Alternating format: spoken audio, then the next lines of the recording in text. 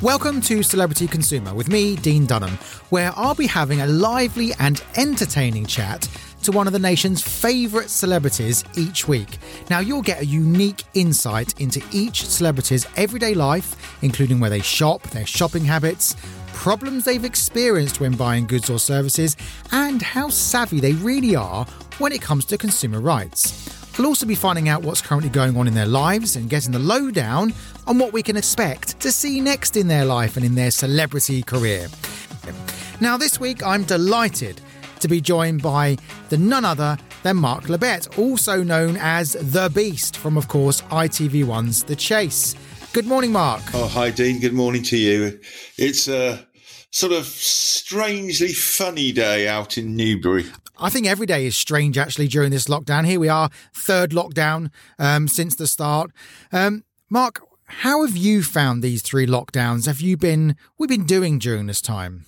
Well, I'm pretty close to a teetotaler, but even I fancy a drink. I think every day is a strange day at the moment, actually, Mark, with all these lockdowns. How have you been coping with the lockdown? For the first lockdown, I was principally childcare to my son.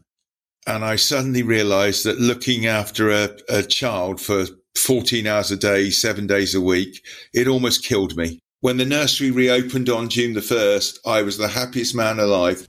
I've actually heard many people say that. Now, I'm sure lots of people are thinking this, but I was thinking, your son has been spending 14 hours a day with you. Does that mean that he's going to be the next superstar chaser? But at the moment, he's more keen to be the next great Lego superstar. I'm sure that's what they all say. Mark, obviously we know you from The Chase, but what did you do before The Chase? Principally, I was a maths teacher for 15 years. But I've also got a CP and LPC for a lawyer as solicitor 25 years ago, so I know just enough law to be dangerous. Well, I'm going to test you on that later. I won't remember any of it. You're the superstar chaser. You've got to remember all of it. And I understand that you also graced our screens as a contestant on various different TV shows as well. Is that right? Yeah, I had a strange jinx that when I was a teacher, I didn't win anything. So when I moved to part-time teaching, then I started to win. I've won Only Connect with my team back in 2009. The one I was quite successful on was Who Wants to Be a Millionaire, where I won 32 grand on the TV show and 16 grand on their live version, where I beat everybody else in the country. Wow, when was that? 2005. It was kind of pleasing. It just shows my luck. The fastest fingers first question was sorting out silver coinage into order based on their reverse symbol. And I'd been sorting out my coin drawer 4 days beforehand. And was that a pure coincidence? It was literally fresh in the memory. Now, I know many people are going to be wondering this, and I certainly wonder. And of course, my family actually love The Chase. It's one of the favourite TV shows in my house. But how do you become so good at being a chaser? IQ of 151, so yes. But in fairness, that's not the only thing to be a chaser. All the great quizzers have what I call a sticky memory, the ability to sort of just absorb information almost without trying, and more importantly, be able to drag it back. So, for example, when we went to New York, my wife went in some of the big fashion shops, and I come out from that knowing all the brand names. Wow, so are you reading loads of books to get this knowledge, or where does it come from? Well, we're lucky that the four major subjects, history, literature, science and geography, don't change that much. So once you've learnt them, that they're pretty much done. But I'm always trying to watch the new films, the new TV shows, and keep an eye on what's the new songs in the charts. Now, you've been on The Chase since 2009. How's it been? Well, that first 5 shows, Sean and I got paid 100 quid each. We took a week off our work, so I lost a little bit of money as a teacher. Sean lost thousands as a pretty good criminal barrister, but it paid off. It certainly did. And where does the nickname The Beast come from? I've heard lots of different stories, but what's the true story, Mark? It's always nice to have rumours and legends about yourself. Both myself and my bigger 6'9" little brother have been known as the Beast to our friends for about 20 odd years. Well, the name Labbett, it's French for the beast. Yes. So if you went on the show as a contestant, who would you not want to face as a chaser? Is there anybody? Oh, Paul, he's the best. He's obsessed. He works 10 to 12 hours a day easily. And his husband's just as keen of quizzes, so they outwork us all. Have you ever actually gone head-to-head with other chasers? We do calibration tests regularly, and it's fair to say at the moment, Paul's normally first, and I'm normally second, although occasionally I get a result against him. And I'm not going to say anything more about what happens afterwards. Mark, obviously you do the chase in Australia and the USA as well. Are they harder than the UK? Because obviously there's local questions coming up. Well, the American one, I did a lot of preparation. It kind of helped. When they first started, there was a lot of really local American questions, right, which I couldn't answer. And they were shocked that I didn't know who the junior senator for Minnesota was, or, who was this person appearing in an advert. And I'm going, I've never seen the advert. I've never even heard the company. The Australian one, I don't bother because they basically ask us British and world questions. They very rarely ask us any Australian. The annoying thing for me is I love my American-Australian sport and I barely get any questions on it. So do you have any plans for any other TV shows coming up? Well, my agent David Hahn, and he's trying to get me some work. I'd love to host my own quiz show like Anne's got one and Paul's got one. And I got to hope it's my turn at some point. You just got to hope your face fits. I've got to ask you because there's a rumour that you may be doing Celebs Go Dating. Any truth in that? I will consider anything if the fee's good enough. I am a complete mercenary. So we may see you on the screen soon chasing ladies around. Well, I don't chase so much as amble. So, Mark, we all know how great you are at general knowledge and about all the things that you talk about on the chase. But how are you at your consumer rights? I'm probably about 25 years out of date. I'm guessing that these days with online shopping, there's kind of legal protections. I'm not sure if consumer law's caught up with it. Well, that means what I'm going to do next is going to be quite interesting because I can't have a chaser on here without actually asking them some questions. This is going to be the only time that I might actually beat a chaser, especially you. So I couldn't help myself, Mark. We're going to have to give this a go.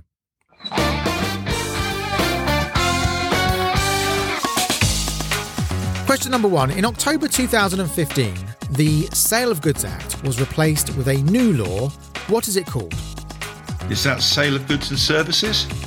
And question 2. When are you automatically entitled to a refund for faulty goods? When they're defective. Question 3. Goods must satisfy 3 requirements. They must be fit for purpose, of satisfactory quality, and what else? Merchandisable quality? You can tell them out of date. When you buy goods in a shop, are you entitled to change your mind and ask for a refund? I think no, not once the till's rung up. And finally, what is a Section 75 claim? No idea. Thank you very much. Let me just tell you the answers now. Question number 1, it's the Consumer Rights Act 2015. You were right. What you said about earlier, the law did have to catch up with online shopping. It did so when the Act came out, as in the Consumer Rights Act. Now, for listeners, I always say this, the Consumer Rights Act greatly empowers consumers. It's a really good new piece of law. I'm saying it's new. I mean, it came out in 2015, but in law, in the legal world, that's new. Second question, you're automatically entitled to a refund with faulty goods if you find the fault in the first 30 days. It was one of the really good things that came out with this new law because we didn't used to have this. And now it's as of right, which is a really powerful tool. The third one is as described. So goods have to be as they have been described by the seller. You're right about the fourth one. You can't change your mind when you're buying a shop. But interestingly, if you buy online, you can change your mind as long as you do so within 14 days of delivery. Now, the final question, Section 75, this, Mark, is something that most people don't know about, which is why I put it in here. And the reason it amazes me is that we've had this law since 1974. So even when you did your legal practice course, we had this law. And basically what it is that if you buy something on your credit card, the purchase price was more than £100 and 1 penny, and less than £30,000, it means that you can go back to the card provider if something goes wrong and say, I'll have my money back, please. You go and fight the trader, the retailer, or whoever it is. It's a great protection not many people know about, but it's available to anyone who pays with a credit card. You know what? Most people don't know that. And hopefully it means, Mark, that whatever you buy now, you'll do so on your credit card, because really, why wouldn't you with this great protection that's in place now? Wow. Why did I not know that? I did wonder, because my basic thing was offer and acceptance, which is why I knew about ringing up the till. I did wonder, with these new shop and scan things now, does that change the point of acceptance? So for the non-lawyers listening, offer and acceptance comes under contract law. And basically, for there to be a binding contract, you have to have three elements: an offer, an acceptance, and consideration. That means someone's got to offer to buy the goods, someone's got to offer to sell them, the other way round, and you have to pay for them. Doesn't even have to be in money. You've got to pay for them in something. Now, it's a bit different with retail, because what retailers do is what we call an invitation to treat. And when we get to the till, you basically give the goods over to the cashier and you're offering to buy them. And then what then happens is the cashier accepts that offer and then takes your money. If you put it in your basket, does that qualify as acceptance? So if you put something in your shopping basket and then change your mind, can you not? Yeah, and the answer to that is that you can. And this is partly why this invitation to treat law came about in the first place. And it also has a criminal element as well. So if you go into a shop, you take something off the shelf and put it in your basket, have you stolen it at that point? Well, of course you haven't, because you're invited in that shop to buy goods. You're expected to go to the till with the goods. When you hand those goods over, you're offering to buy them, and then they accept your offer and you pay your money and a contract is formed.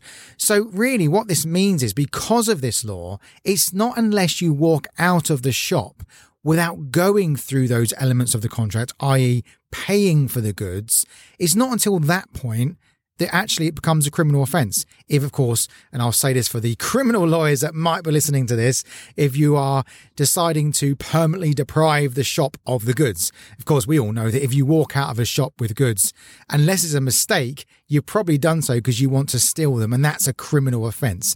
But Mark, coming back to your question, no, just putting it in the basket doesn't mean at that stage that you're now committing an offence. Yeah, and also to steal, you need to have intention. So if you just walk out by a complete accident, you haven't committed theft. You've been an idiot, but you haven't committed theft. You've been spending time with Sean, haven't you? The criminal barrister chaser. And I'm sure it sounds like he's been teaching you some law.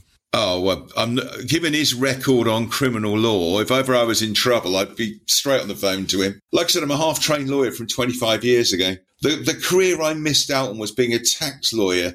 Can you imagine a qualified solicitor who's also a world-class mathematician and arithmetician? Well, I was at training at Glamorgan and it was an elective course. So when they asked who wants to do tax law, I stuck my hand up, and in a room of 200, I realised I was the only one sticking my hand up. So they said, we won't bother doing it. Yeah, I mean, who's lucky enough to be doing the job they were born to do? And it didn't even exist to 11 years ago. Very, very true. Mark, are you a complainer when it comes to shopping and buying goods and services? No. But then I am pretty cautious about checking things like auto reply addresses or whatever. So I would, for example, when you get something like your bill from BT's in and you owe 500 quid, I check the reply line to check it actually is to a BT line, rather than some dodgy company in Russia or Tuvalu or whatever. Yes, good point. I'll be asking about scams shortly, because they are so common these days and they affect so many people. Well, I had one the other day where from PAYM saying £1,364 paid into my PayPal, and I went, oh, what's that? So I was about to press, I thought, hang on, let's check, and then it was to an address in Nui or Niu or whatever it's called. And so you're thinking, it's so easy to catch you. Yeah, it is. Have you actually ever fallen victim to a scam? Just once. And it teach me to do my tax returns at midnight. I was filling it in and I thought I'd got the HMRC gateway. And what I'd got was to a company that sort of basically mocked it up, and they charged me £400 to check my tax return, which was right, of course. I didn't bother, I must confess. I thought I'm an idiot. Yeah, so many people fall victim to that precise scam, Mark. I mean, don't those websites look so real? Well, that was it. And plus, you're not really concentrating. You type in the address. The clues were there. They even used words like gateway. They just didn't put HMRC's logo up. And I should know better because it was about the third or fourth time I'd done that. Filled out my tax return online. Often they do use the logo, and in fact, visually, they just look identical to the real thing, unless you know precisely what to look out for. I mean, I think I've done quite well. That's the only one I've been caught with. But the biggest scam I've ever had was the US government, who overtaxed me to the tune of about £30,000-40,000. And by the time I found out about it, they went, oh, too late, you're time barred for most of it. So the US government are far bigger scammers than these amateurs. There's actually the same problem in Australia because they have withholding tax, don't they, when you work there? Well, I do there, but since 40 this time, when I worked in Australia, Channel 7 very kindly supplied me with an accountant who did it all for me. It's kind of great. I get a rebate most years. As you should, quite rightly. Now, one of the scams that affects many celebrities is when fraudsters use their image to promote, I was going to say a product or a service, but really it's to promote a scam in real life. And obviously Anne Hegarty, your fellow chaser, had this with a dieting scam. She came on my LBC show to talk about it recently. Has that ever happened to you, Mark? It's just started. I think I had the first one the other day. Mark, I'm always telling people this, and it'd be interesting to get your take on it, that actually when these scams happen and celebrities' names are used, it's really upsetting for the celebrity. Now, I know you said it's only just happened to you, but it affects your brand, doesn't it? And some people believe that it really was you, and therefore you've now pocketed the money. Well, my thing based on that is to do with social media. I joined Twitter because I found two people were pretending to me. So the first thing I did was get on and apply to Twitter, sent them my ID and said, I'm me. Twitter investigated these other two who couldn't supply the ID and they got rid of them. My colleague Sean Wallace in particular has a problem with there's a rather offensive person pretending to be him who's using lots of racial epithets and stuff in their tweets. Sean's view is, but I'm thinking you really ought to clear it out just for your own protection. Yeah, and for protection of others as well. Now, last year I did a scam awareness campaign on my LBC show, and every Friday I was talking about scams religiously, and lots of people contacted me by telephone, tweet, Twitter, all sorts of ways about scams that they'd fallen victim to. And a lot of those scams were celebrity linked, and they were so common, these scams amongst people that have been contacted me. Now, I'm always telling people, go and look at the celebrity's official website, if they've got one, of course. And if the goods that the celebrity is endorsing are on their official website, then it probably is going to be true. It's going to be genuine, I should say. But if it's not on their official website, probably it's going to be a scam. So, Mark, if anyone saw something being advertised and there was one of those captions next to it, Mark Labbett thinks it's great or something like that, how would they know if it's real or not in your case? Well, I would say if it's real, the celeb will be advertising it on their Twitter feed, on their Insta feed, because let's face it, they're being paid to advertise it on them. If it's just somebody saying, Anne Hegarty recommends this is the world's greatest diet pill, she'd be putting it on her Twitter feed if it was actually hers. Great advice. I think that's what people need to do. I'm repeating it because so many people fall victim to this, and people need to know that when you see these advertisements, the first thing to do is do your due diligence. And as I say, check to see if this celebrity has got a website. Google the celebrity name with what's being endorsed, allegedly, I should say, next to their name. Because if other people have been caught out by it because it's a scam, they'll be saying so online and you'll be able to get this great information. And if it's being advertised from a blue tick site, so, your officially verified Twitter account or Insta account, then it's meant to be the person it is. I'm getting my Insta account being verified as we speak. But it can go the other way. And I heard recently that Twitter are actually in the middle of overhauling the blue tick because, in fact, it hasn't really helped or hasn't done the job it should have done.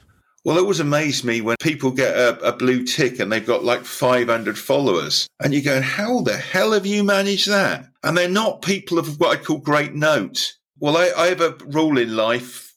They always say, don't drink and drive. And I add to that, don't write an email and drink. And especially don't tweet when you're drunk, because you'll regret it in the morning. One of my previous managers was agent to someone who's very famous. And his job first thing in the morning was to delete all their drunken tweets. You are so right. I mean, Mark, as you know, I spent many years representing celebrities. And one of the main jobs I used to have to do for them was to advise on posts, or should I say things that they shouldn't put on the likes of Twitter, Facebook and other social media platforms. And I always used to advise that, look, be careful what you're putting on there. Think before you press the button or before you tweet. Read it back first, see what you've written, see how it's going to be interpreted by someone else, because that's where people get ideas from to scam or to use a celebrity as the main part of their scam. Yeah, and conversely, if you have been caught doing something silly, it's not an automatic get out of jail, but apologise completely and fulsomely as quickly as possible. It won't necessarily go away, but it mitigates a lot of the damage. You know, when in a hole, stop digging. I think you're right. And maybe the politicians should actually start to learn a little bit from this. Perhaps they should be listening to this podcast, actually, Mark, and take a leaf out of your book, because if you get something wrong, just say sorry. Stop digging and digging, because say sorry. That's how you deal with these things. Mark, let's go back to shopping quickly. Have you ever had a disaster with a purchase? Actually, not too bad. Well, for start, I'm a man of a certain age who just doesn't want anything. My wife's had one or two things where she's bought the wrong stuff. And then the problem, she sends me in to try and argue for the refund. Well, you are the beast. I don't think they're going to say no to you, are they? You know, here's me trying to get refund on a pair of size 5 killer heel shoes. You know, this shopping assistant must be looking going, is he Brenda at the weekend or something? And how is he going to get them on? Yeah, well, fortunately, when they found like size 5 shoes, I'm going, yeah, look at my feet. Do you really think? What size feet have you got? About size 11s or 12s. So I keep saying I'd happily do celeb drag race, because I think I'd be 7 foot into the killer heels. I don't know if they make heels that big, though. Mark, I now think you should definitely do that show. And as you said earlier, I do know your agent very well, and I'm going to suggest to him that he should definitely get you that show. I've said to my colleagues, I'm sorry, I'd look the best in drag. It's been great chatting to you. Very interesting, as I knew it would be. Mark, thank you so much.